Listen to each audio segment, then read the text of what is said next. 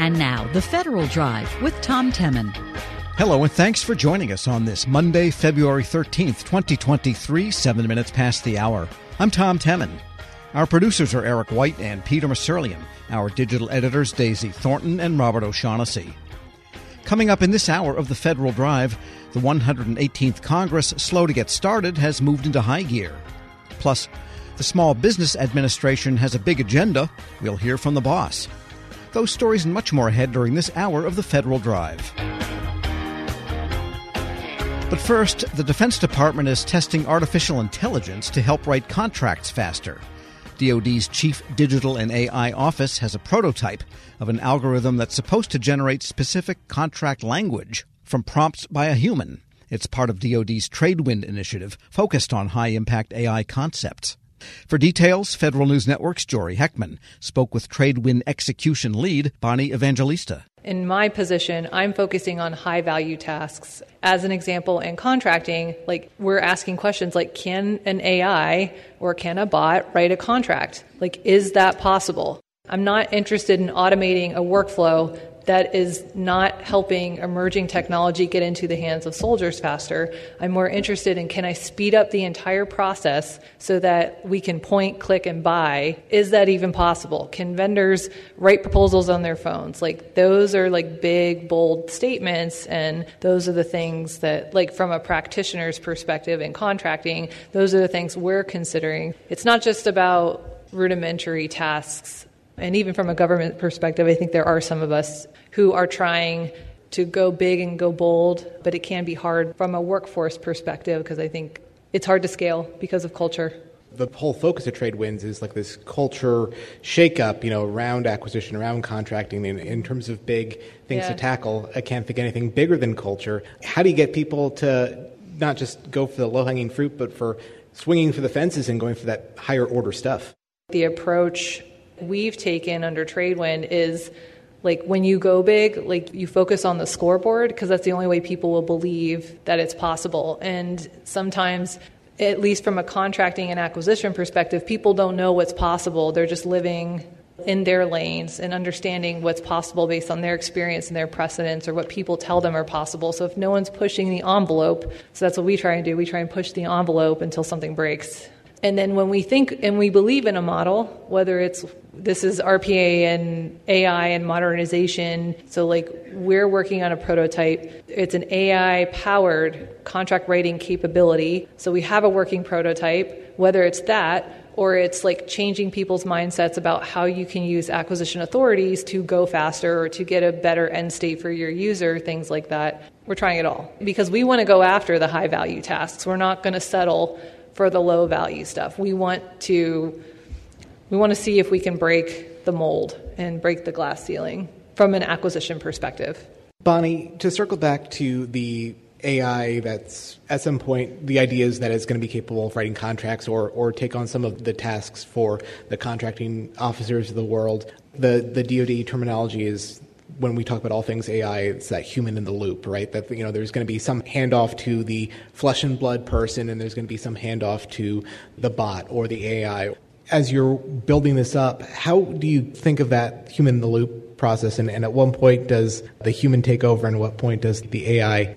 I would offer that when we're thinking about this problem, we're not necessarily trying to dictate the answer. We're identifying first and foremost pain points and challenges in the process, and then it's up to the developer to help us use the technology or adopt the technology in a way that allows it to either go faster, better, cheaper, all of the above, because right now it's just, we want speed to contract, and my functional lane is extremely important, and I think it's going to be a differentiator in whatever cyber wars are going to happen in the next few years. And one of the things that we're focusing on is, can the AI help practitioners or problem owners, use cases, mission? Because right now I'm kind of in a setting where we don't really have traditionally trained acquisition people who are trying to articulate problems to us. So can we help them even articulate what the problem is? And that's where we started. And we have a working prototype. It's actbot.com. Anybody can sign up and help us. If you want to join the experiment, bring your use cases to us. Can we develop a problem statement, go zero to problem statement in under 60 minutes with the help of this tool? again, we didn't start with that in mind, but that's kind of where we landed after we really fully understood what some of the major pain points in the process was. So even going back to cultural change, writing a problem statement is not very standard, where the government is very used to writing requirements. So this is a mindset shift culturally. So not a lot of people may understand, okay, I need to start with my current state, look at my future state, look at my operational gap. And so we actually used a very small data set and we're trying to start training the model to help us build a problem statement from nothing. Can somebody put a descriptive title in the tool and help it develop a pretty articulate problem statement? To your point about human in the loop, the technology helps us generate text very much so like ChatGPT, and this is very similar to that. However, the tool doesn't get to make the decision. That's where the human comes in. There's a human reviewing and validating the text at every point in the process, but the tool is going to help generate certain text to help inform your problem statement. And then that's just the beginning of the workflow, but we have the workflow going all the way from problem statement to helping to generate what we call the call to industry. So this is if you're doing non-FAR-based contracting, this is more the lane we chose to focus on because no contract rating system, at least in the Department of Defense, actually supports that. So can industry also respond in that workflow to the call to industry, and then can it generate the contract in the end? It sounds like where you guys are with the AI, that as just kind of the nature of AI, it's pretty starved for data. It just needs just reams and reams of training data to get trained up and do what it's supposed to be doing. That's part of the conceit of the CDAO, right? That it's data and the AI all under one roof. Can you maybe unpack a little bit more of the data challenges that you're experiencing or hurdles to overcome, whether it's this use case or more broadly? I won't speak to more broadly because I think Dr. Martell, who is the CDAO, has very much an opinion and a vision for data at large, where it needs to be. I'm speaking more from an acquisition contracting lane.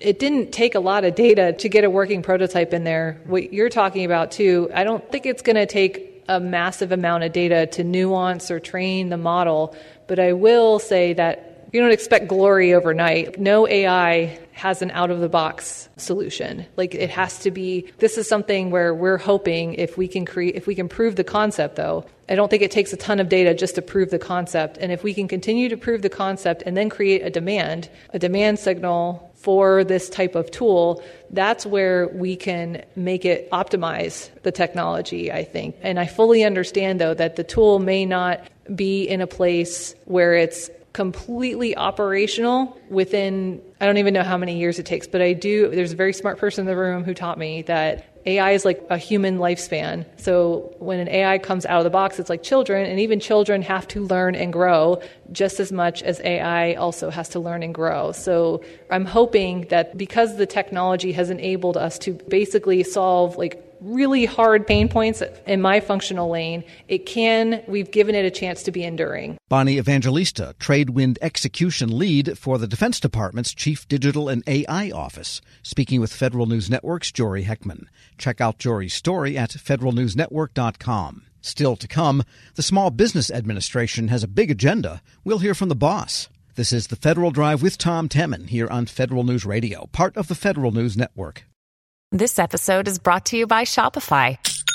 Forget the frustration of picking commerce platforms when you switch your business to Shopify, the global commerce platform that supercharges your selling wherever you sell. With Shopify, you'll harness the same intuitive features, trusted apps, and powerful analytics used by the world's leading brands. Sign up today for your $1 per month trial period at shopify.com/tech, all lowercase. That's shopify.com/tech.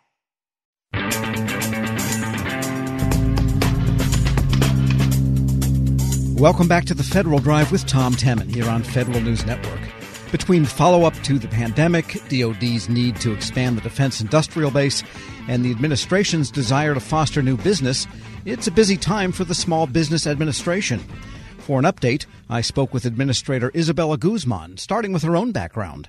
Just by way of background, you yourself have a small business family that you came from, isn't that correct? That's right. I was raised in a small business family, working with my family's veterinary hospitals, and of course I've started my own businesses as well as advised founders, and so I've been immersed in small businesses for most of my life. And in the federal sense, federal contracting is a complicated matter, and there are lots of rules now in the far under development with respect to carbon footprint reporting.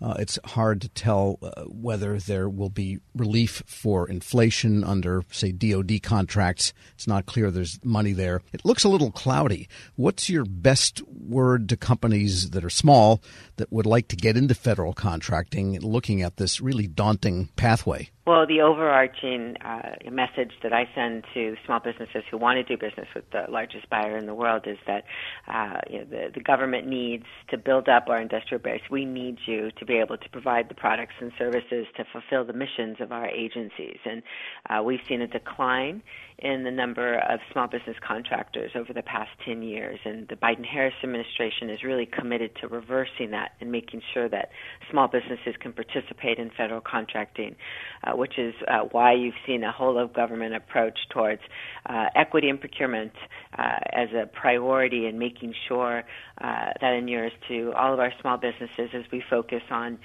the rules and the commitments at the agency level to ensure that small businesses can participate.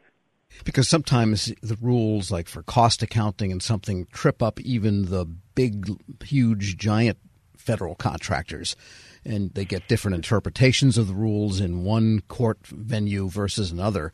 And I'm just wondering, is there any gambit or do you discuss that issue of clearing out some of the brush of regulation about procurement that could make it easier? Yes, of course, SBA is works hard to be an advocate for small businesses across the federal procurement landscape, and I think importantly, what we offer as well to the small businesses is a network of centers who can provide support as they start from the process of the very beginning of getting certified and trying to develop a business development strategy.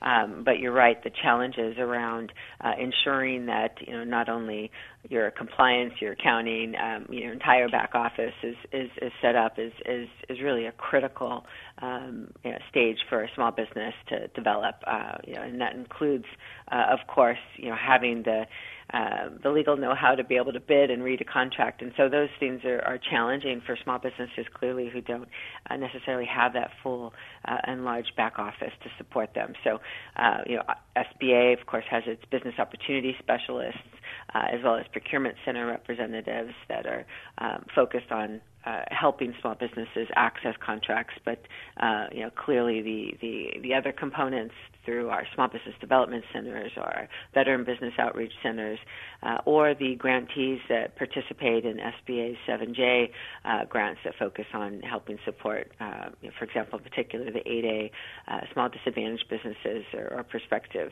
8As is an important component of our outreach and support and technical assistance that we provide to small businesses. Which is a bigger program, the 7A or the 7J loans? The 7A loans, of course, is our large signature lending program, and that's one other component of federal procurement is that small business, they definitely need capital in order to deliver and be able to even go after these contracts. So the working capital loans with the 7A program are really critical for small businesses, as are the bonding programs that we have at the SBA.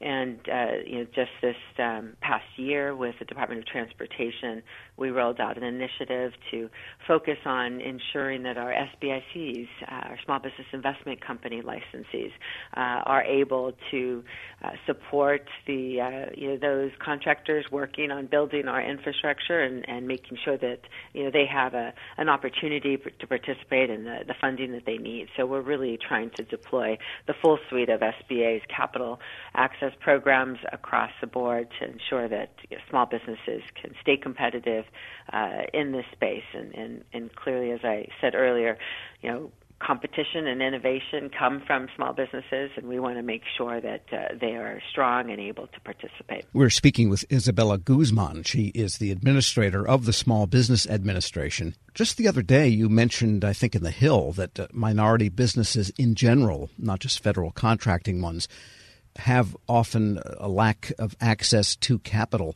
How is that, and what is the mechanism for that at this day and age? It's been a persistent issue, underinvestment in our underserved communities as a big loss to our economy.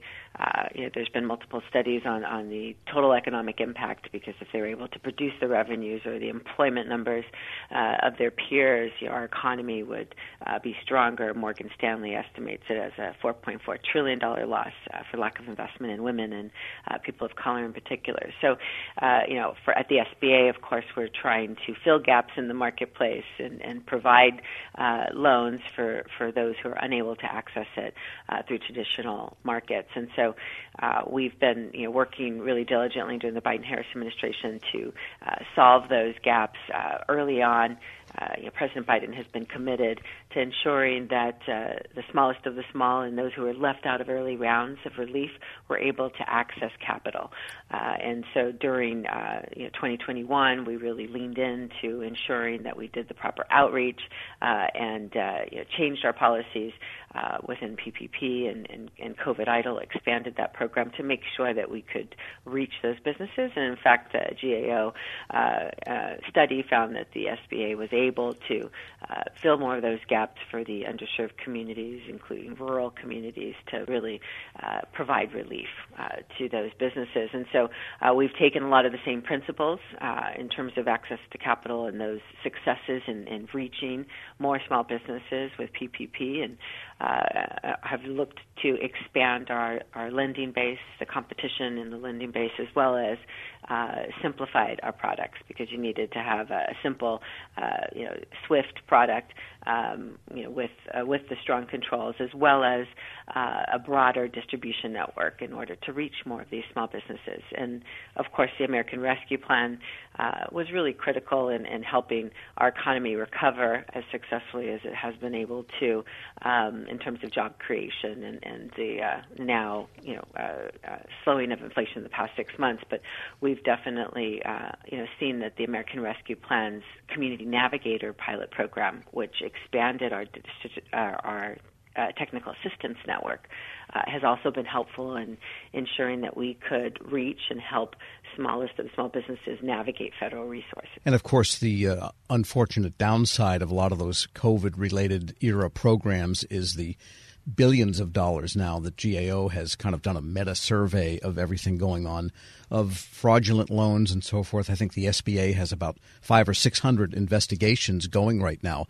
Do you have the manpower, and both in the IG office and in your regular auditor function, to ensure program integrity, that you can at least find some cases and claw that money back? Well, clearly the president has prioritized ensuring that the funds get into the hands of those it was intended to serve, and has prioritized making sure that fraud is addressed within his administration. And so, SBA has strengthened its ability, clearly using the scale that we were able to achieve to disperse these loans. We've had to continue to maintain those portfolios, and in addition, put some of the common sense fraud prevention measures back in place, like the Treasury Do Not Pay database, and have focused on combating fraud, changing the organization's prioritization of these issues, as well as implementing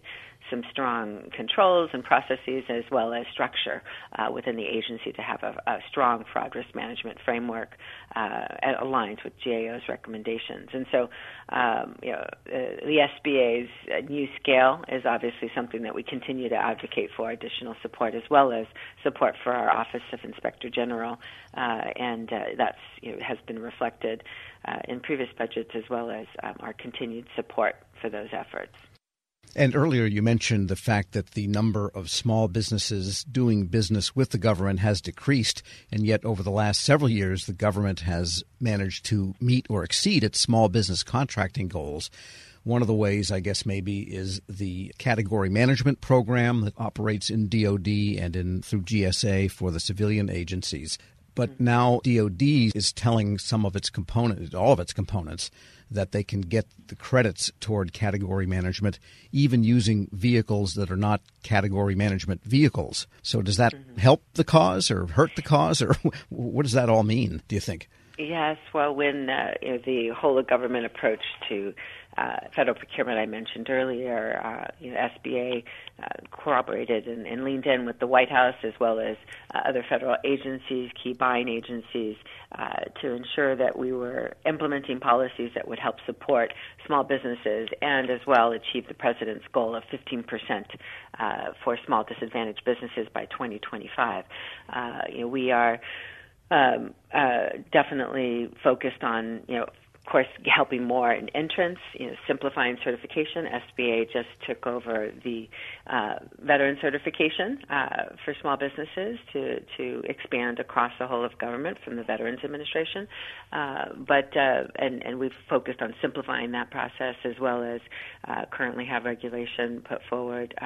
It was through proposed rule, and now we're finalizing it for the 8A program. So we are focused on simplifying process on the front end, but the whole of government approach to figuring out how we can ensure that there are more small contracts available for small businesses to enter, as well as opportunities for them to participate. And so it's a question of making sure that, for example, as you mentioned, through category management, we are changing the policies to allow for all socioeconomic disadvantaged firms to be able to access category management vehicles, and they're given automatic tier 2 level prioritization within category management as a result of changes in the Biden-Harris administration. So we hope that makes a difference in allowing more contract opportunities for our small businesses to participate in, and that's all of our socioeconomic categories.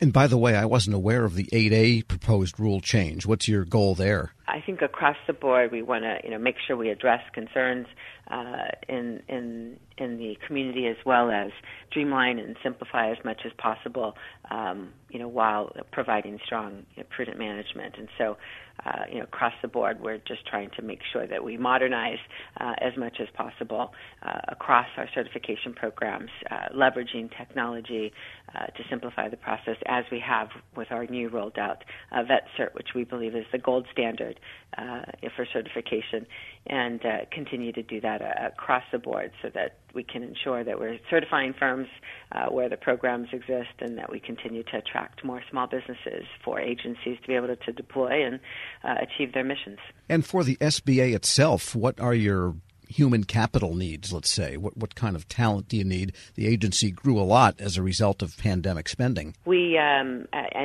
we've definitely tried to prioritize leveraging this moment where SBA reached an incredible scale with COVID administrative dollars, but we've obviously had to ensure that we have the folks on the technology front to address modernization across our programs, whether that be capital or government contracting, and or grants management across our entrepreneurial development space. So we have definitely had to step up our game in terms of our ability to deploy.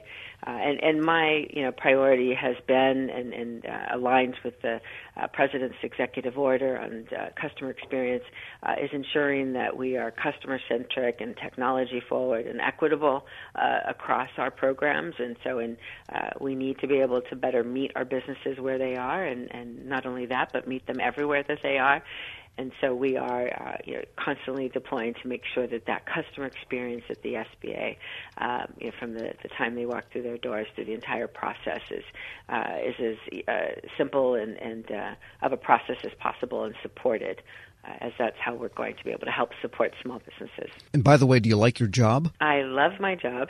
Of course, I was raised in small businesses, and so it's a passion area for me. I served previously during the Obama-Biden administration as Deputy Chief of Staff and Senior Advisor at the SBA, and so in many ways I've come home and I have a real passion, as do many of the employees at the SBA, a very mission focus on helping small businesses do what they do best, which is create jobs and innovate and build our communities and our neighborhoods and give us the products and services that we all love and depend on. And so my job is incredible, and the Biden-Harris administration has really laid out a strong economic plan that we're seeing results from, and ensuring that small businesses are a part of that vision is an area of focus that the SBA aims to deliver. And when you left after the Obama administration, returned for the Biden, I'm guessing a lot of the same workforce, permanent workforce, career workforce people were there, because that's one of those agencies where the mission itself kind of keeps people for a very long time. That's correct. I've been able to return to a family workforce that I'm familiar with from prior experience, and as well as some new leaders and new employees. And so it's an incredible team. We were able to attract some strong talent, of course, during the pandemic.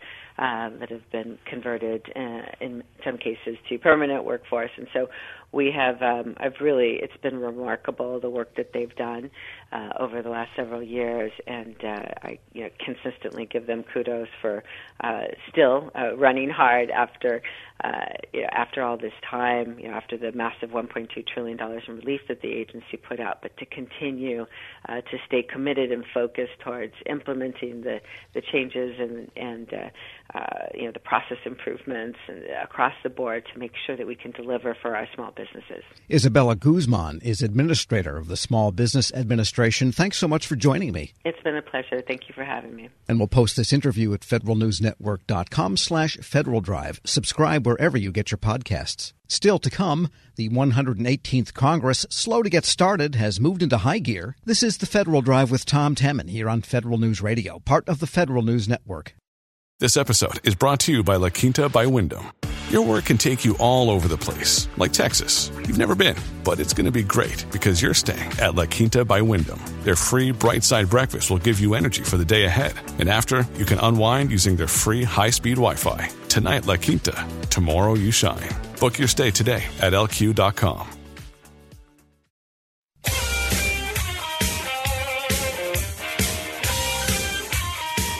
Welcome back to the Federal Drive with Tom Temin here on Federal News Network. The new Congress might have been a bit slow getting started, but now it's making up for lost time.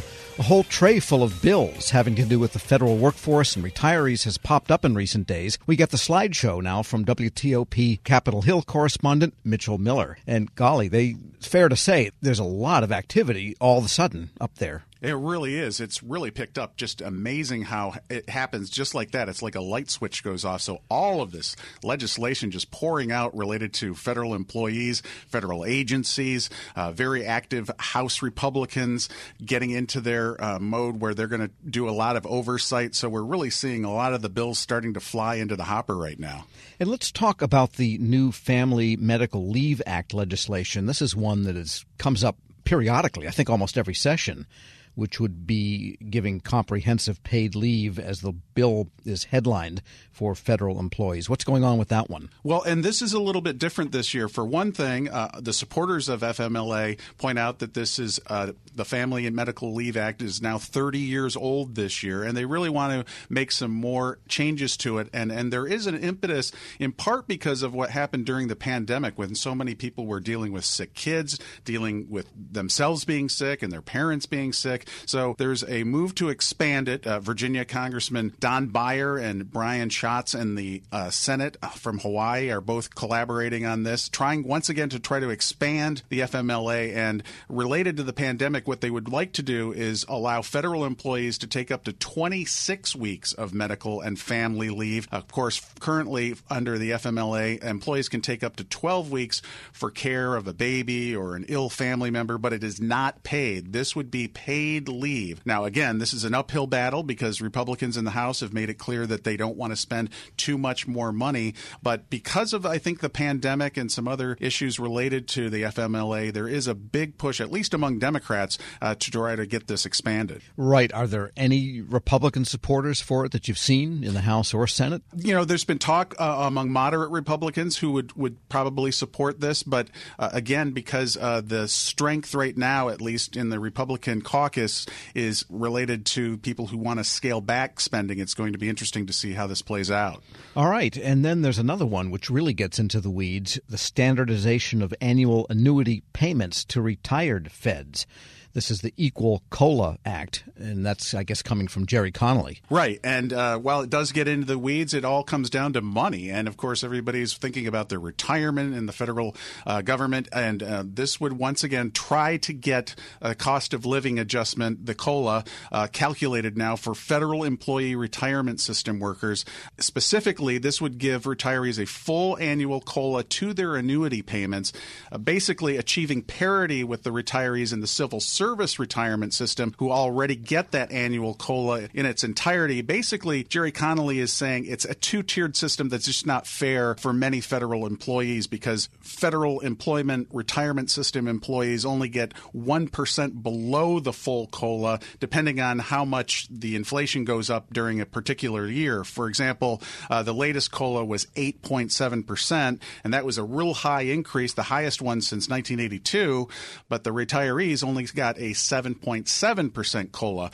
Connolly likes to refer to this as the diet COLA because he just doesn't think it's fair to federal employees. He wants to obviously adjust this, and it's been getting a lot more attention, of course, because inflation has been so high and it has been so prominent a conversation. However, again, it's going to face a tough battle to try to get through. Jerry Connolly knows this. As a Democrat, he's reintroduced this many times, and there is still a lot of pushback from Republicans on this. But again, he's highlighting the fact that there is some, basic parity issues related to federal employees trying to keep up with inflation. And one other thing is he points out that, even though it's 1%, you think, oh, well, that's not a lot. But as he notes that over time, if every year the retirement adds up, he said that could actually add up to tens of thousands of dollars for people. Well, I think, the dusty tomes of yesteryear will show you that the reason of the diet COLA had to do with the fact that when they switched from CSRS to FERS, the FERS people also get Social Security. Right. In return for a smaller annuity. CSRS people, in theory, don't. They get that from their second career. But that aside, I think that was part of the rationale there, and other people, I guess, maybe remember that. Yeah, that's a great point. All right. We're speaking with Mitchell Miller, Capitol Hill correspondent for WTOP. And the Federal Executive Board reauthorization, this used to be a very active chain of groups in the cities that had large federal populations that were away from Washington. Executives locally from different agencies would get together and decide things from snow policy or whatever else. And I didn't realize they had not been authorized or funded for some time now. Right. They really hadn't. And so a few senators are trying to get momentum on this again. Among them, Gary Peters of Michigan. He chairs the Senate Homeland Security and Governmental Affairs Committee, along with John Cornyn, prominent Republican from Texas, and then Alex Padilla from California. These are states that have many of these boards that do this local work with the federal workforce, and they're trying to basically get this reauthorized because it's been kind of sitting there, as you noted, and not really doing much. And they point out that, for all the attention that many lawmakers like to point to the swamp and say that all the federal workers are here in D.C., as you well know, more than 80% of federal workers actually work outside of D.C., and a lot of them are in these areas in states, as I just mentioned, and so they want to try to get this reauthorized. But also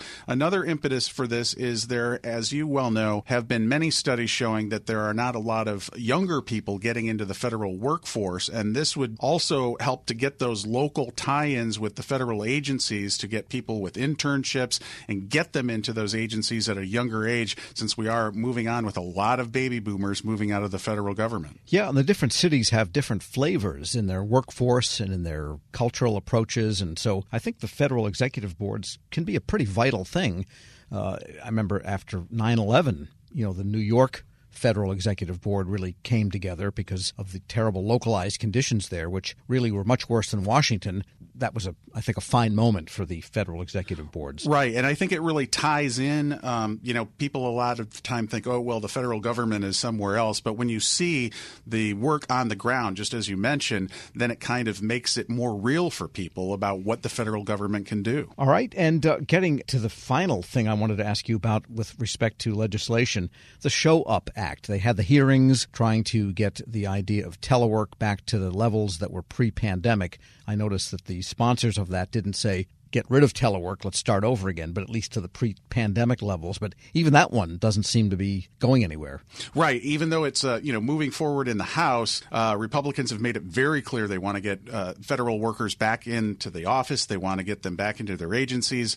But also there was a back and forth during this argument related to the whole issue of the Show Up Act, which is sponsored by James Comer, who, of course, is now the House Oversight Committee chair. And some of the Democrats were pushing back and saying, well, if you go back to 2019 levels, which is what Republicans essentially were saying in this legislation, that Democrats argue that it would be taking the federal government backwards. People like Virginia Congressman Jerry Connolly and others who have pushed really hard for telework say that, well, if you just go back and try to put the genie back into the bottle, we're actually going to move the other direction, and we're not going to have enough people that can work back and forth. And so a lot of people kind of in the middle here are looking again for some kind of hybrid where you don't necessarily say everybody has to get back every single day of the week, but at the same time, you don't have people that are staying home and not getting into the office. And that's part of the argument that many Republicans have made, is they think that people have been staying home just by choice and they don't want to come in at all. And of course, then there's the whole other argument about how many people are actually going to get into these federal agencies here in the Washington area and what that's going to mean for the real estate market. There's a whole number of complicated issues related to this. Yeah, it really is a multifaceted issue. And there's that little pressure from the city of Washington, the Washington, D.C. government, whose thinkers I think are more aligned with the way Democrats in Congress think in general. And so they would like Muriel Bowser has said, the mayor of D.C., either come back or consolidate and release the space you're leasing. Right, exactly. And so that's why there's so much talk in D.C. now about whether or not some of these office buildings are going to be converted into condos or apartments, because if it's just going to be a big empty building down near K Street or somewhere like that, D.C. is going to lose out on a lot of tax revenue. So there's, again, a lot of big issues here. And what about some of the big nominees? I'm thinking of the IRS Commissioner, Danny Werfel. When is that going to finally get hearings? Yeah, that will come up before the Senate Finance Committee this week, and he is going to get a lot of questions, no doubt, about the $80 billion plus that's going to the IRS under the Inflation Reduction Act. As you know, many Republicans very concerned about the fact that billions of dollars are going to go to the IRS. And in fact, the House basically symbolically, as their first piece of legislation, passed a bill that said that money should be taken away. They have made the argument that this is all going toward IRS agents, and many of them armed, but of course that is not really correct. But it is going to hire a lot more IRS officials and IT people, and so I'm sure Werfel is really going to get a lot of questions about that, because there's a lot of money at stake for sure. Yes, he's got a very fine eye of the needle to thread during those hearings. Absolutely. And what about Gigi Sohn for the Federal Communications Commission? She's going to come up for consideration again before the Commerce Committee, the Senate Commerce Committee this week, and her nomination actually has really been stuck. It never went forward. A lot of Republicans have been charging that she's been critical of conservatives over the years and that she said some things that they have a lot of issues with. So she will certainly be under the proverbial Senate hot seat coming up this week. And just a final question, the State of the Union. I don't know why people get so excited about that. It's just every year it's one politician or another. The president's, those are campaign speeches. I don't care who it is. But there wasn't a whole lot that the federal workforce or the federal bureaucracy could take away from it, aside from the ongoing battle over Social Security that is being conducted publicly by the president and some of his opponents in the Senate. Any ripples left from it? Well, I do think that's a pretty significant ripple because, as you note, a lot of times the speech gets done and it's a laundry list of things that are never really going to happen. But in this case, I think it's been really interesting to see the dynamic that the president the White House is feeling pretty good about how he handled the State of the Union, and they feel like that the Republicans have been boxed in a little bit on basically saying, no, we can't and won't cut into Medicare, and we won't touch Social Security. And then there's even an internal battle within the Republicans. Senate Minority Leader Mitch McConnell and Rick Scott of Florida, who's actually the one who's floated the idea of sunsetting the Social Security and Medicare and basically having to reauthorize them every 5 years. That's caused political fireworks within the GOP. So in some respects, even though State of the Union, you can kind of go meh when it happens. In this case, I think there's a lot of pushing back and forth now because we're going to be, of course, moving toward the debt ceiling battle. And so it's kind of interesting to see how this first stage of that fight is taking place. Well, maybe the debate would get better if they upgraded from Ripple even to Gallo. That's right. Mitchell Miller is Capitol Hill correspondent for WTOP. As always, thanks so much. You bet. And we'll post this interview at federalnewsnetwork.com/Federal Drive. Give the Federal Drive a yay vote. Subscribe wherever you get your podcasts. The State Department is using open source data and mapping software to track instances of war crimes in Ukraine. The Conflict Observatory is a federal foreign assistance program run out of the Bureau of Conflict and Stabilization Operations. For the latest, Federal News Network's Justin Doubleday spoke with the team lead for that program, Susan Wolfenbarger. The idea behind the program and really part of the Bureau of Conflict and Stabilization's mission is to kind of look ahead, and anticipate conflict and crisis situations that might be kind of on the horizon, and to think about how the U.S. government could respond if those things happen. So, not everything that we think might potentially happen actually comes to pass, but if it does, we're ready to respond more rapidly than if we wait for the events to happen. How big is the team at the Conflict Observatory? The Conflict Observatory team is absolutely phenomenal. There's so many different organizations that are part of it. We have the Yale School of Public Health's Humanitarian Research Lab, the Smithsonian Cultural Rescue Initiative, we have Planetscape AI, we have Quiet Professionals, we have Esri. We're also working with the University of Maryland and the Virginia Natural History Museum's Cultural Heritage Monitoring Lab, and we're adding new partners in the near future. So we have almost 70 folks that are subject matter and technical experts that are working as part of this program to lead it forward. Got it. And I mean, it obviously has this sort of focus on what's going on in Ukraine with Russia's invasion. Can you explain how you're tracking potential war crimes? I mean, and not just war crimes, damaged buildings, potential damage to cultural heritage sites, looting, mass graves, crop infrastructure. There's a lot of different things that you're looking at. Can you just kind of explain how you're pulling all that together? So the key aspect, I think, of doing this documentation, the first is that all of the implementers that are doing the research as part of the Conflict Observatory are following international protocols for evidence collection. So there are some different things like the Berkeley Protocol for Digital Open Source Investigations that lays out kind of the framework for how you have to do the analysis so that it can be admissible in court. And so all of the implementation teams, as they are pulling on these different geospatial data feeds, so we have a lot of commercial satellite imagery, optical, both high and low resolution. We're using some synthetic aperture radar. We're using some thermal detections from NASA satellites. So we've got this whole suite of fully remote technologies. That's one of the main data feeds that we're using to do this documentation. Obviously, we've all seen satellite imagery of destroyed buildings and museums and cultural sites and all of these things. But then another part of this is called digital open source investigations. So this is going into social media and looking at blogs and Telegram feeds and all of that, and finding statements by officials, finding photos and geolocating those, because there's different techniques you can use to actually figure out where a photo was taken based on the visual clues in it. And the same thing with video. And so another aspect of what the teams are doing in their documentation is going out and finding all of those corroborating pieces of information that sit alongside the geospatial data that we're getting from satellites and other sources. Wow. And this seems like such a new way of tracking a conflict. Would this have been possible even 5 years ago? I mean, how has this sort of playbook come together? Yeah, I think the field has really moved leaps and bounds ahead in the past few years.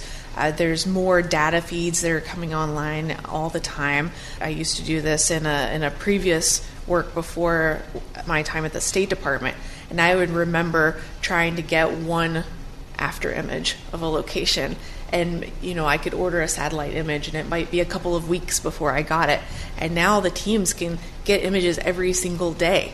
And so that really helps so much when you're trying to pinpoint, if there's an investigation, you need to know what day that was instead of saying, well, it was destroyed sometime in this 3-week period. You can say it was intact on this day and the next day it was destroyed. So this availability and speed of the data is really, I think, revolutionizing the digital investigation area. You can just do everything so much more quickly than you could before. And because of the volume of the data, so like the daily satellite imagery, you can start doing these things with AI and machine learning and start automating some of these processes. So you don't have individual people that are zooming in down to the level of a building and looking to see if each one is damaged.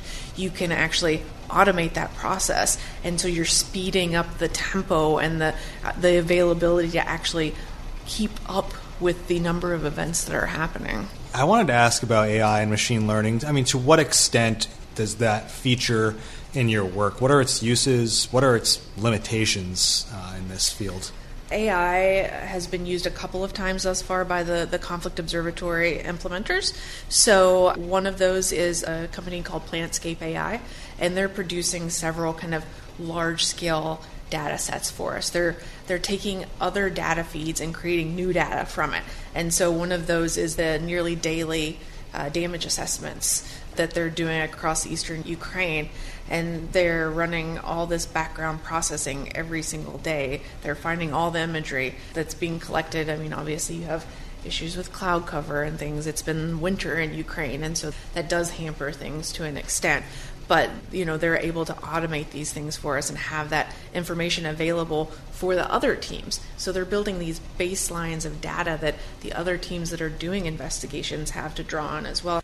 What's the future of the Conflict Observatory beyond Ukraine? Has that conversation happened yet? Yeah, I think this kind of investment in technologies and analytics is something that we're looking at into the future, particularly in CSO as a bureau. I actually am running a new team that we've created that's focused specifically on looking out and seeing, where else could we do similar programs to the Conflict Observatory in the future. We don't really have an answer right now about that, but it's definitely something that we're exploring. Susan Wolfenbarger, team lead in the State Department's Bureau of Conflict and Stabilization Operations, speaking with Federal News Network's Justin Doubleday. Check out Justin's story at federalnewsnetwork.com. This is the Federal Drive with Tom Temin. For the latest updates, stay with federalnewsnetwork.com or follow us on Facebook, Twitter, and LinkedIn. Up next, the top national headlines from CBS News and the Federal Newscast. I'm Tom Temin.